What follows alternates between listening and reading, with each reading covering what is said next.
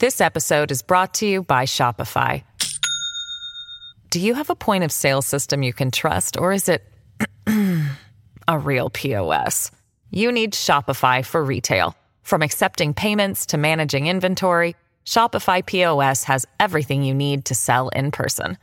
Go to shopify.com/system, all lowercase, to take your retail business to the next level today. That's shopify.com/system. Mom deserves the best, and there's no better place to shop for Mother's Day than Whole Foods Market. They're your destination for unbeatable savings, from premium gifts to show-stopping flowers and irresistible desserts. Start by saving 33% with Prime on all body care and candles. Then get a 15-stem bunch of tulips for just $9.99 each with Prime. Round out Mom's menu with festive rosé, irresistible berry chantilly cake, and more special treats. Come celebrate Mother's Day at Whole Foods Market. This episode is brought to you by La Quinta by Wyndham. Your work can take you all over the place, like Texas. You've never been, but it's going to be great because you're staying at La Quinta by Wyndham. Their free Bright Side breakfast will give you energy for the day ahead. And after, you can unwind using their free high-speed Wi-Fi. Tonight, La Quinta. Tomorrow, you shine. Book your stay today at lq.com. Welcome to the New Books Network. Welcome back to the New Books Network African American Studies channel. I'm your host, Mikkel Carter. Today I will speak with Dr. Treva Lindsay about her latest book, America Goddamn: Violence, Black Women, and the Struggle for Justice, published by the University of California Press. Dr. Lindsay, it is great to have you on the channel. Thank you so much for having me. Of course. So America Goddamn is a very insightful, powerful, and also a very timely book. So could you talk about what inspired you to write this book? You know, what's so interesting is that I think I kind of ran from this book for a while, which might sound a little strange for an author to say, but because of the heaviness, because of the relentlessness of violence against Black women and girls, there was a way that the book kind of angled into my life. So I'd been writing about violence against Black women and girls for years. Even in my first book, I'm looking at the way that we think about anti-Black violence and how we have sometimes a very narrow focus on cisgender Black men and boys as the exemplars of the ways that anti-Black violence manifests historically and contemporarily. And also, I was writing more for a publicly kind of engaged audience, a broader audience. And I was still trying to connect to my roots as a historian that looks at the question of how we contextualize this relentlessness, this seeming ubiquity of violence against Black women and girls. And suddenly it felt like I had to write this book. And then we were on lockdown, all right? Or what is termed as lockdown. I'm not sure we were ever fully locked down in any real way, but we were inside. A lot of us were inside.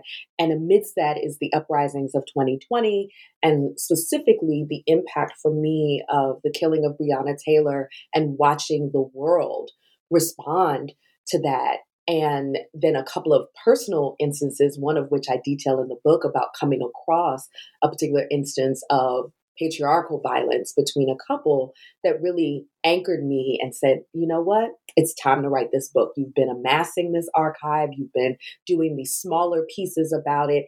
Now is the time to bring the personal, the historical, and the political and cultural and social analysis into one place. And that's how America Goddamn came into existence.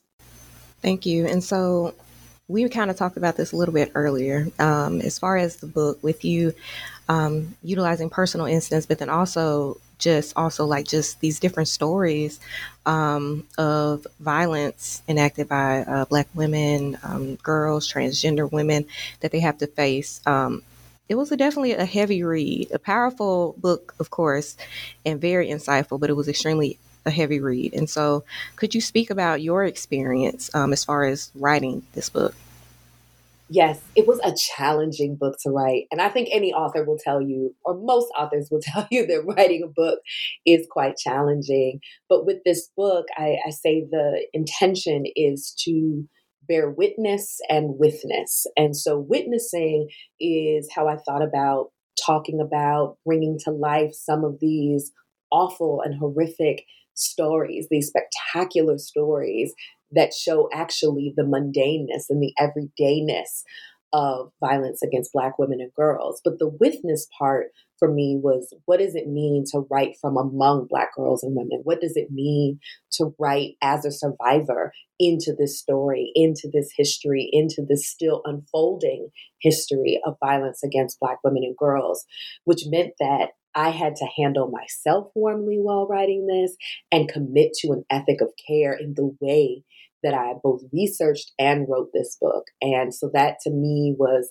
a call from my Black feminist foremothers like Ntozake Shange, who asked us to sing a Black girl song and to handle her warmly.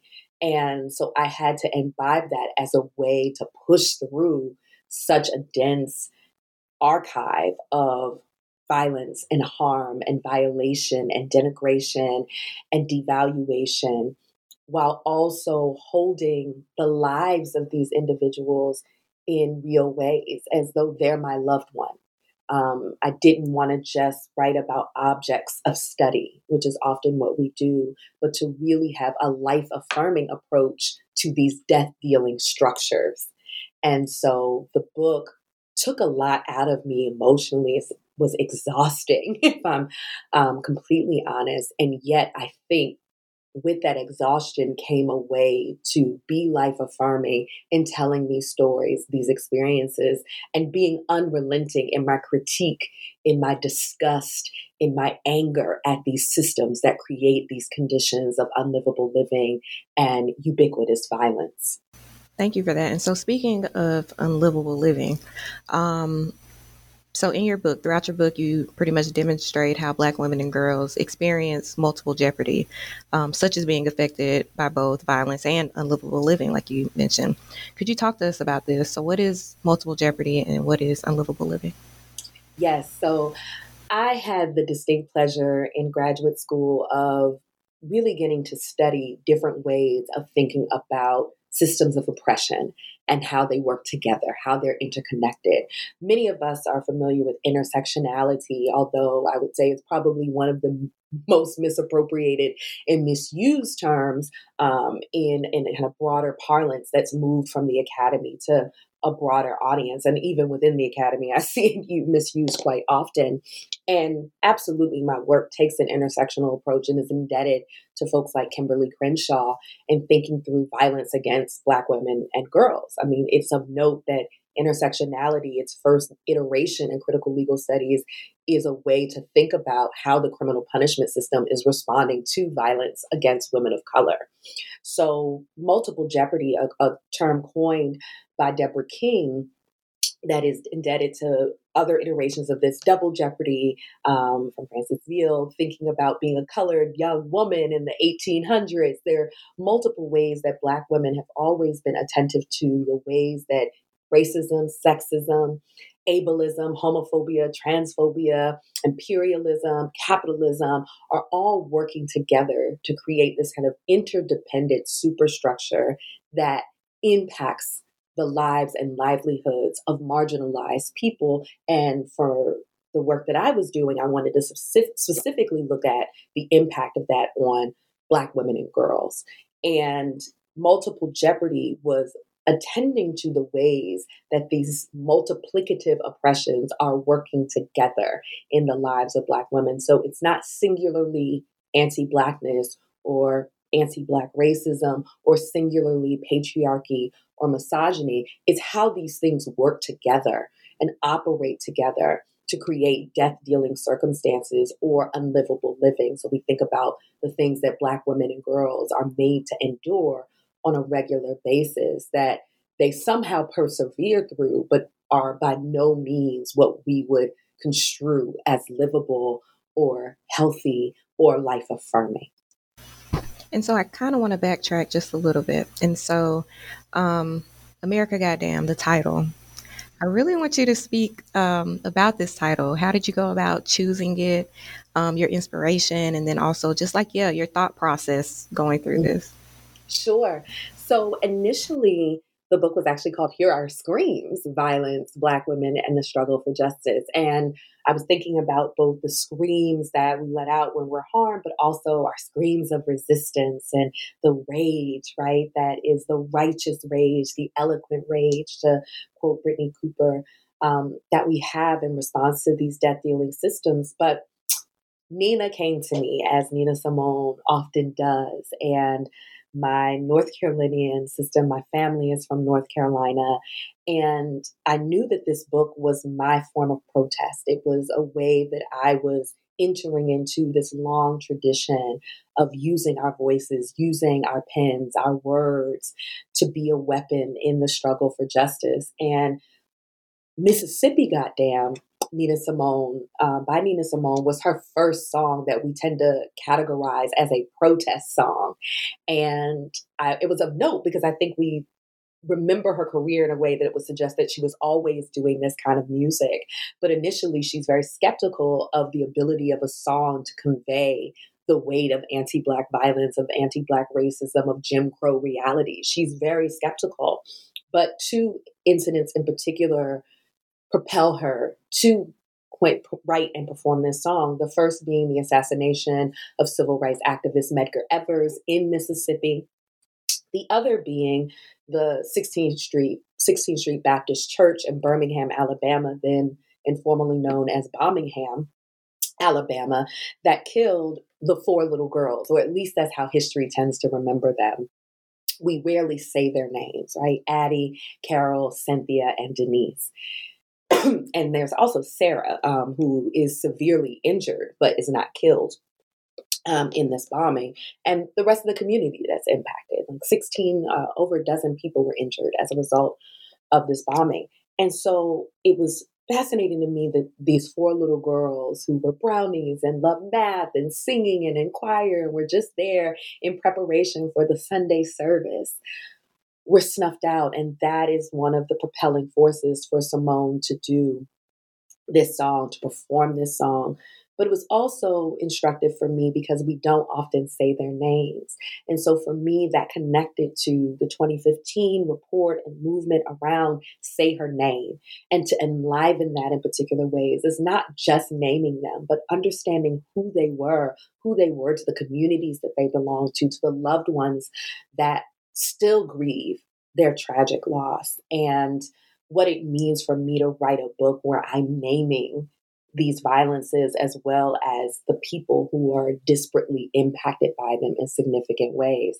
So America Goddam became a framework that was a nod to Nina, but is also deeply indebted to the analytical framework that she offers with this song and with the intention and the emotionality that is behind this song that I similarly wanted to mirror with this book. Right, and I think that was a strong point. Like as far as like reading the book, I don't think that we often do not think of like Nina Simone's song being inspired by that bombing, and then also not saying those individuals' names or knowing those individuals' names, but we know, these other accounts as far as Black men and so on, and so that was very, very important. And so I noticed that you, chapter 1, you dedicated a whole chapter to it entitled Say Her Name.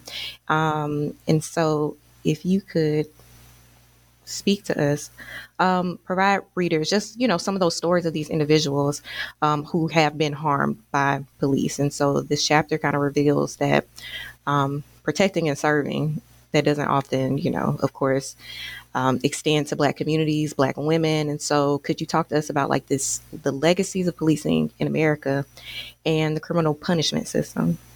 Yes. So Say Her Name was such a critical moment for me in 2015. That's also around when I started writing more publicly in venues like Cosmopolitan and Complex, and about what was happening, what I was noticing, even within movements where you had a large number of Black women and girls and gender expansive people as the activists, organizers, speakers, etc. There still seemed to be this kind of ahistorical focus that only honed in on cisgender Black men and boys, which is in no way, I say this very clearly in the beginning, this is not an oppression Olympics. This is not to displace, but rather to be specific and to really get at the root of why we don't talk about Black women and girls as victims of violence in the same ways that we talk about cisgender men and boys. And in Say Her Name, there's incredible work by folks like Andrea Ritchie, Beth Ritchie, Emily Thuma, Kimberly Crenshaw, Monique Morris that are really detailing policing with Black girls and women. One of the things I wanted to do here was give us some historical context to the ways that Black women are policed from the slave ship to the present, to really put this into a longer carceral history, but also specifically thinking about the ways that Black women encounter policing. And so much of that happens in our homes, in the private sphere. So there's often no video, there's no record other than the written testimony of police. And we know how off that often is, how frequently that the report of police, we could look at more recently the report of George Floyd's, what the written report is, and then what the video 17-year-old Black girl, Darnella Frazier, took that blatantly countered that. So when we don't have that in these home scenarios, like a Breonna Taylor, like a Aiyana Stanley Jones, who's sleeping on her grandmother's couch in Michigan in 2010, when police, including an A&E TV crew, are with them to raid and wrongly raid her home, she ends up dead on her grandmother's couch. Or if we think about even the history of how we get the language, the passive and infuriating language of officer-involved shooting, which in no way tells you how the officer was involved. It is so passive. It denies the personhood of the victim. We can see the history of the popularization of that term from the killing of Eula Love in Los Angeles in the late 1970s. And she's killed in the precipitating events were an unpaid gas bill that led to her death. And so you see this time and time again. So I wanted to think about the home alongside folks like Shatima Threadcraft and Joy James, who see when it happens in these non-spectacular sites, the home being a non-spectacular site, there's a way that doesn't get us to galvanize and rally in the same way that we do when we see these occurrences on the street. We also don't often talk about police sexual misconduct, although that is the second most reported form of police violence. And that's just reported. Much like sexual violence in the broader population, I'm sure that's underreported and that people fear that. And even by police officers' own admission, it's probably underreported institutionally and systemically. And so I also wanted to point out non-fatal police violence to highlight the injurious ways that have lifelong effects and death-dealing effects on the lives of Black women and girls because of the way that policing is set up, which bleeds into the criminal punishment system and how Black women and girls then encounter the criminal punishment system once they're in the custody of the state. What are the politics of disposability? So sadly, if we look at this archive of Black life in the United States, it is one of immense disposability and one of exploitative and extractive possibility. So if we link that to slavery, for example, so most people say it doesn't make sense that they would dispose of people or get rid of people or treat them terribly because we need them to be an easily exploited workforce when they arrive on the shores or are born into chattel slavery. When in reality, the sheer number of people who are being exported, the sheer number and scale, which I think we grossly underestimate, of what the transatlantic slave trade and subsequently the reproductive labor of Black women and girls produce in terms of slavery in the Americas broadly, but in the book specifically focusing on the United States, means that each person is not even viewed as a person. They're viewed in the terms of how much can they make us, how valuable are they to this extractive system in which we don't have to acknowledge any form of personhood being assigned to Black people and Black life. And consequently, that makes us disposable in the logics of white supremacy, in the logics of capitalism, in the logics of misogynoir, and that being a specific racist form of misogyny that is uniquely experienced by Black women and girls and feminine identified gender expansive people. So it is quite telling for me to say disposable, and, I don't ever want to feel like people are thrown away, right? If we take that literally, that these are communities, individuals that are racialized communities that are thrown away, whether that be violently or through the specter and harm of poverty and exploitation, or through the rhetoric we use to talk about Black women and girls that is so casually thrown about, but has these deeply hurtful and impactful consequences that happens that tells us that we are valued less by these systems. And so can you discuss intercommunal violence and the victimization of Black women and girls, but then also the conflicting nature of protecting those who harm us? So that particular chapter was by far the hardest to write because of a number of things. One, because most of the violence that I've experienced in my life was actually at the hands of someone who I was in community with, broadly construed, whether that be in my neighborhood or someone I think of in the broader context of the racial communities of Black people. And that was really hard to contend with, not because I had concluded because of that Black people were more violent or more harmful, but simply that the ways that harm often happens are in more intimate contexts. Most violence happens intracommunally. And as a result of redlining, segregation, gender policies, anti-Blackness, communities in our country are very segregated. So you are more likely to be harmed by someone who looks like you, who's in proximity to you, than anyone else. So that was the first thing. Pointing that out, dispelling the myth of Black on Black crime to really just talk about how most violence happens in community. But I know the stakes are higher for us. And with existing criminalizing and pathologizing narratives about Black people and Black communities, I was so concerned that the data of the chapter would be extracted without any of the contextualization, without any of the deeper analysis of why we see this propensity for violence, right? So for me, that meant being very transparent about the anxiety and nervousness that I felt as I dug into these statistics. But those stories had to be told, that we can't have the numbers we're having and pretend like they don't exist. That's unfair and unjust to us. So I had to be honest that at the time, 2020 was the deadliest year on record for Black trans women. When I first started writing the book, a Black woman or girl was being killed once every 17 hours. As of 2022, that has escalated to 4 Black women and girls being killed every day. And these are primarily happening within our communities.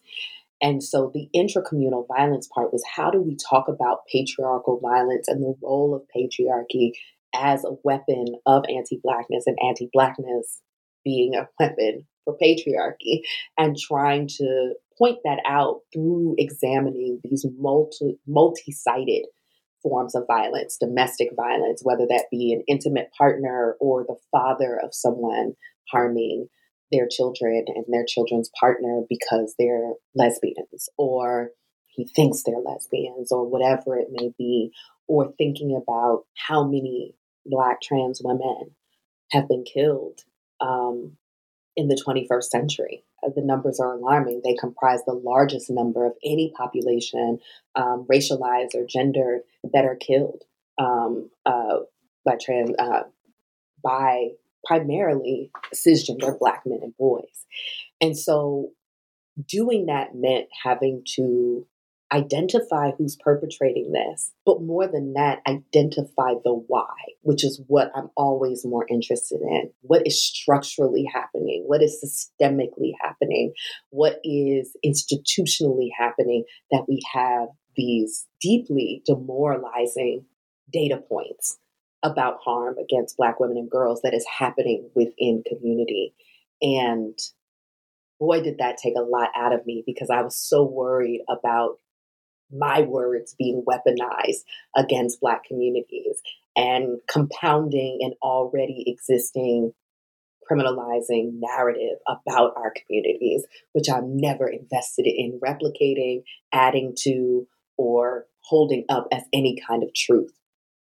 What is happening is a result of white supremacy, patriarchy, capitalism colluding and working in the lives of Black people broadly, that then we see meted out in these very specific and horrific incidents of intracommunal violence. Thank you. And so could you talk to us about with our audience, about what is medical misogyny, and how are Black women affected by anti-Blackness found in healthcare? Well, how are we not is really more of the question. And as comprehensive as I think my dive is into that work, I'm so looking forward to the work of people like Dr. Uche Blackstock that's forthcoming, and thinking about health and Black women and the long history of the medical industrial complex's very fraught and death-dealing relationship to Black women and girls. But I once again went to the archives, and this is where being a historian was so helpful in writing this book, because what I was able to see, and illuminated by the work of people like Deidre Cooper Owens and Harriet Washington and Dorothy Roberts, was that there is this incredibly long history of experimentation and exploitation of Black women and girls.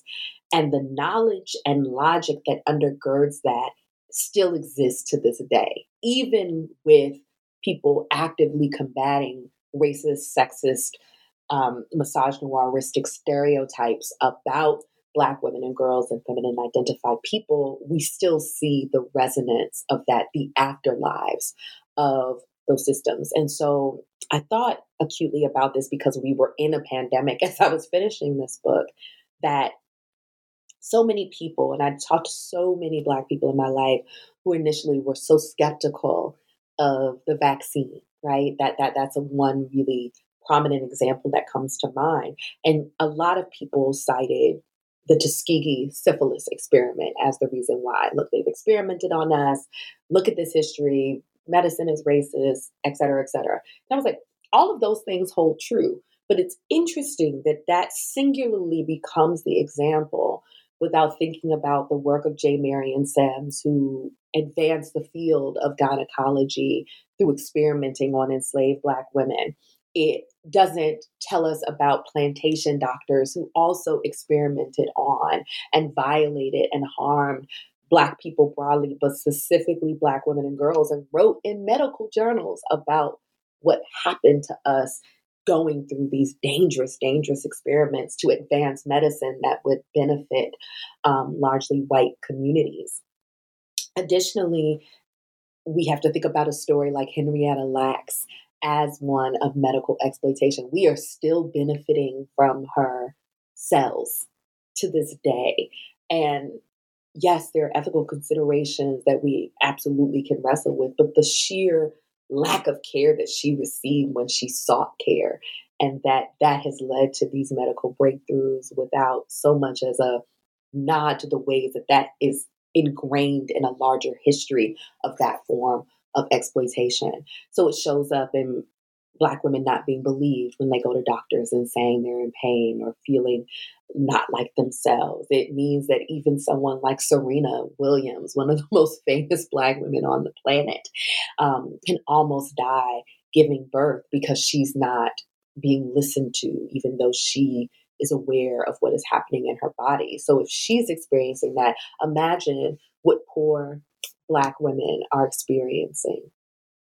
Or the long history of forced sterilizations that Black women have endured, specifically in places like Puerto Rico, where a third of the women on the island were forcibly sterilized in the mid-20th century. These are not distant histories. And so the skepticism, the fear that often Black women and girls have with regards to medicine and the healthcare system is quite well earned because of this long and inglorious history. So it shows up everywhere from overrepresentation in deaths from breast cancer to hyperrepresentation in autoimmune disorders to reproductive justice, everything from forced sterilizations to not having the kind of access they would need to other forms of reproductive care, including abortion.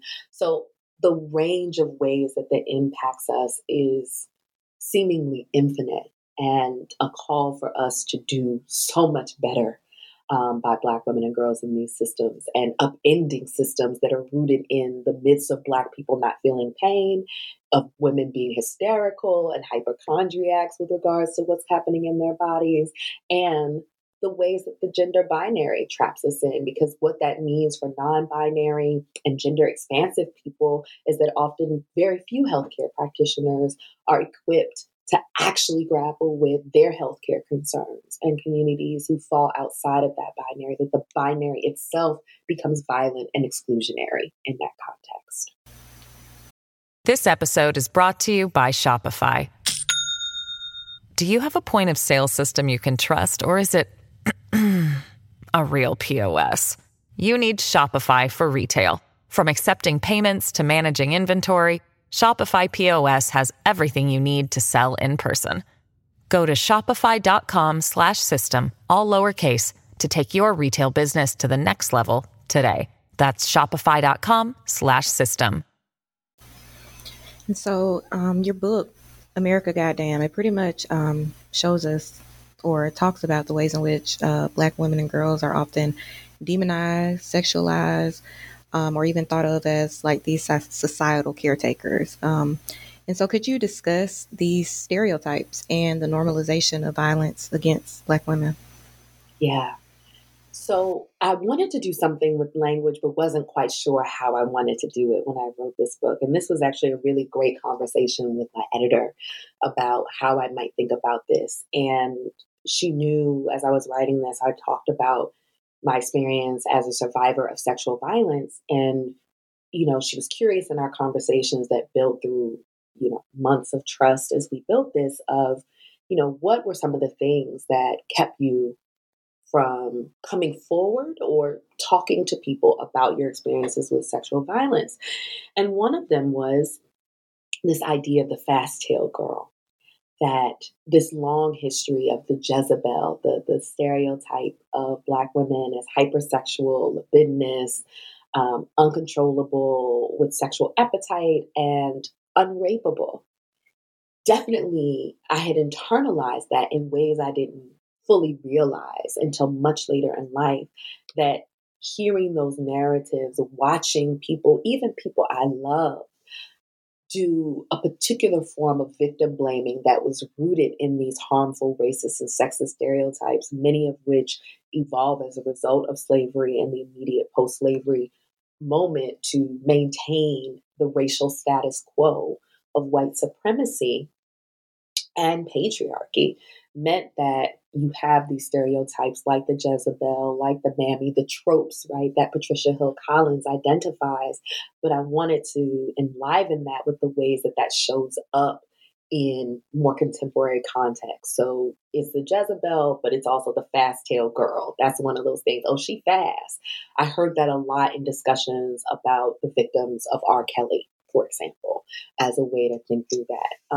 I looked at the term opioid patients, which is what we now call people who are living with addiction to opioids. And patient was it was so interesting to hear that word used to describe someone living with drug addiction. And mind you, I think it's an accurate term to think about that. But we were crack whores. We were junkies. We were crack babies. And that warranted a particular kind of analysis to say how much that language mattered, because that is criminalizing language, that is denigrating language, that is devaluing. Patient carries a very different weight. And even though we are not treated the same as patients as our white counterparts. It does offer something other than this criminalizing impulse that those other terms do. So I wanted to think through the words that help create a climate of criminalization that feed into the criminal punishment system that have these historical roots, while also looking at the ones that are supposed to make us feel good, right? Or supposed to be complimentary, that looking at the Black women save democracy or Black women do this, that, and the third, and get you a Black woman, and listen to, and all of these platitudes that are very empty without a real care practice and without a real reckoning with the systems that make us have to show up in certain ways to save our own lives, to save our own communities, to save our own families. And so I wanted to dispel that.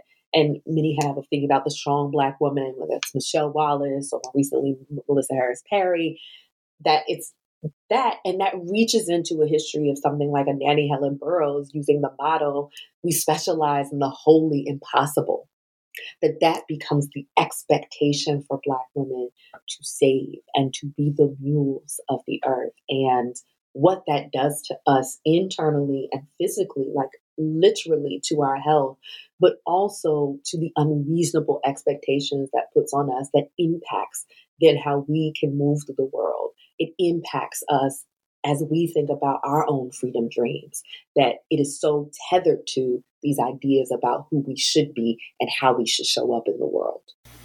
And so could you discuss, how does the attacks on, the recent attacks on women's reproductive rights, and then also the Buffalo mass shooting, how does these incidents relate to a lot of the stories and things that we see in America, goddamn? Yeah.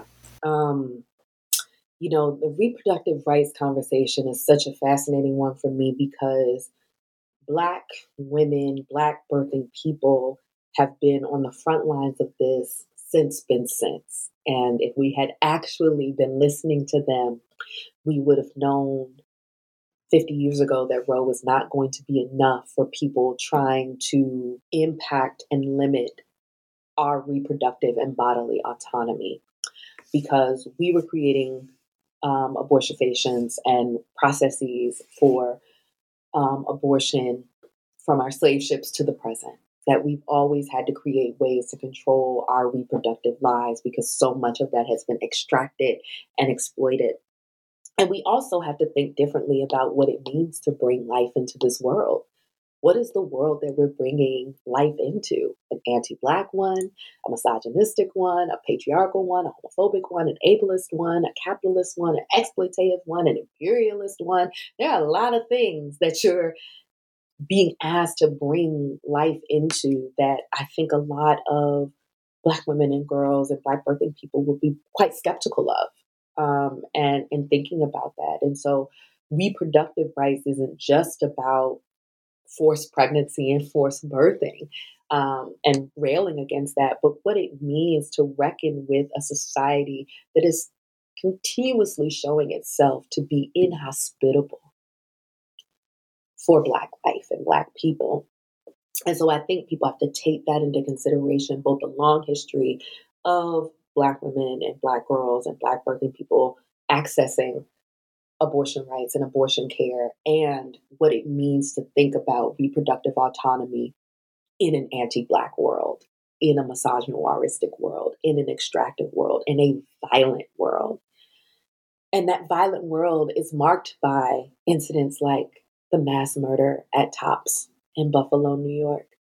And that particular mass shooting, because there have been so many since then, including, of course, Uvalde, there was a woman who had my grandmother's name who was killed, right, on a Sunday in the grocery store. I knew why she was getting ready for Sunday dinner or picking something up real quick that was coming in to probably feed a family, to feed a community. I knew those stories as more details came out about the people who were gunned down. And because it's a mass shooting, there's a way that we can gravitate towards that and rally around it because of how egregious at this scale it is. However, it is notable to me that it is singularly kind of this mass murder, this extra spectacular form of violence that does get this kind of attention and not these day-to-day instances in which we see Black women's lives being snuffed out, older Black women's lives being snuffed out. When we look at the recent archive of police violence, one of the oldest, if not the oldest victim that we know of is 92, Pearlie Golden, a 92-year-old Black woman killed by police, right? So when we look at this incredible history and this robust, devastating archive, we have to put TOPS and Buffalo into that archive of the ways that Black women are disparately impacted. Because who's most likely to be shopping on a Sunday in a Black grocery store, in a Black neighborhood, in a food desert where that's the only major grocery store serving that community that's in relative proximity for them? Those are compounding things. And I think we have to think about what it means for Black people who are encountering white supremacy on a day-to-day basis, and as well as these spectacular incidents that unveil what we've known has been there the entire time. This mass murder was horrific, but it is not surprising. It is not un-American. It is decidedly quite American that a killing like that happens, and that we will largely be moved on from it within the next week or two, if we haven't technically kind of moved on from it in this moment right now. And so how do we reckon with this history of violence and continued violence against Black women? So where do we go from here? In the book, there's kind of two endings to the book. There's a conclusion, and then I did a love letter to Ma'Khia Bryant as an epilogue. But in the conclusion, one of the things I wanted to do, and I try to put this out throughout the book of moments of activism and resistance that are happening, but that last chapter for me is really indebted to a tradition that is grounded in hope and faith and love, which for many, I know a lot of Christians will be like, oh, I get what she's saying, but I mean this in this kind of radical praxis, which that can be from a theological, Black radical theological position. But love is an accountability practice, the ways that we love and care for one another, the faith that I have in the ability for otherwise possible, that what we're seeing right now does not have to be where it is. In fact, I believe it can be something else. And my hope is anchored in the fact that people are fighting, people are resisting, people are active and engaged and doing the really hard work of organizing, creating, loving, making family, making kinship networks, making community in spite of these things warring against our humanity, that we are actively practicing freedom in a context of unfreedom. That gives me hope, that I remain disciplined within that I remain anchored within that kind of hope. And so in the conclusion, I give a very long list of a number of organizations, which is fairly comprehensive, but again, by no means exhaustive, of organizations doing that kind of work. I want people to support that work, to listen to those who are already engaged with that work. I know there's often this impulse to want to start something when you hear that there's a problem and you want to get involved. And that's great. I want people to get involved. But there are already organizations led by Black women, girls, and gender expansive folks who are doing incredible work, who need your support right now, who you can learn from, and more importantly, unlearn from when you engage them, when you do this work. And so I want us to be hopeful, because we've been in other conditions of unfreedom and found new paths towards freedom and justice before. And I believe in the fundamental possibility of Black women's capacity to build new worlds. That is what gives me some kind of drive to make it to the next moment and to continue fighting, because we have had victories, even when they're ephemeral, even when they feel too short-lived. We have persevered and created opportunities for other worlds to come into existence. And so I think we just have to keep coalescing and keep anchored in the struggle for justice, even while we rest and pull back and care for one another and care for ourselves, that we can win this fight. It may not be my generation, it may not be the subsequent generation, it may not be 2-3 generations, but that means we're doing ancestral work, that we are going to be someone's ancestors. And what kind of body of work do we want to leave behind that establishes a future and looks into the future in a caring practice way, that the future is with us right now. So how do we care into that future? So, Dr. Lindsay, what do you want readers to gain from this book? So after reading, what do you want them to gain? I want them to fully get, when I say America Goddamn, and as Nina would say, and I mean it, and I mean every word of it, that there are so many ways that various systems are colluding and acting upon the lives and livelihoods of Black women and girls. So I want people to walk away with an acute sense of this being a crisis, this being an emergency, and something that warrants our attention right now and will warrant our attention, our sustained attention for years and years to come. I also want them to walk away with that list of organizations, with that hope, with a sense of there is a collective push, that framing of no one cares about Black girls, which I get why people say that, erases how Black girls care about other Black girls, how Black women care about other Black women. And we aren't no one. We are not nobody. And so I want folks to see there are already people invested in this work. Won't you join us? Won't you commit to handling Black girls more warmly? Won't you also sing a Black girl song? And in doing so, that you deepen your commitment to justice and equity and freedom. It harkens back to the Combahee phrase, right? If Black women get free, we all get free. That if we have to undo all the systems of oppression that are operating in Black women and girls' lives, that will require a whole lot of systemic upheaval that would benefit so many communities, marginalized communities. And so struggle with us because you care about us, and struggle with us because in caring about us, you more deeply care for yourselves and your communities as well. Dr. Lindsay, again, this is a powerful book. It's definitely a heavy topic, but it's so important. And so you're doing such amazing work, and I thank you for that. And so we're down to our very last question. Could you tell the audience what you have in store for us next, what you're working on?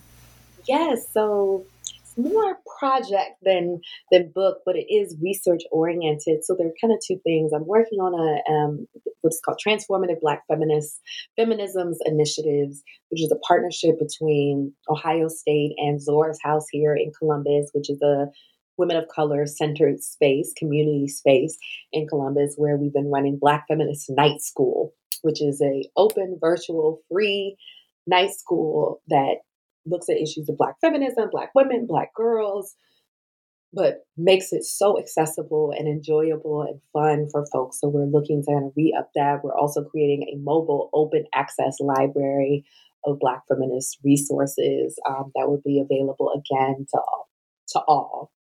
And so that work that ultimately will culminate in a couple of institutes that are specifically looking at queer and trans Black feminisms and the practice of abolition within feminisms, how we learn and understand the long history of abolition among Black women and girls. The other project is still very, very, very, very early in development, but a web series called Words Mean Things. And this will be an opportunity for me to converse with different experts in different fields about words that are in the public domain, but that are often misused as we're talking about social justice and equity and freedom. So earlier we mentioned intersectionality as a term that's often misused. What does it mean to sit down and provide this kind of 10, 15-minute discussion about what this terms means, why it's important, why we need these terms. And so a bunch of different terms that I've seen come up in these conversations, whether on Twitter or social media or at conferences or just at dinner or kicking it with folks, to really add some substance, but substance in a way that makes it really accessible and digestible for a broad audience. And to ensure that those words, because we know how much words matter, are used in ways that move us toward freedom. Amazing. So again, look, you're doing such important work, and thank you again for sitting and taking the time out of your day to speak with me about your amazing book. And I hope to see you again as far as like your future work. Absolutely. Thank you so much for having me.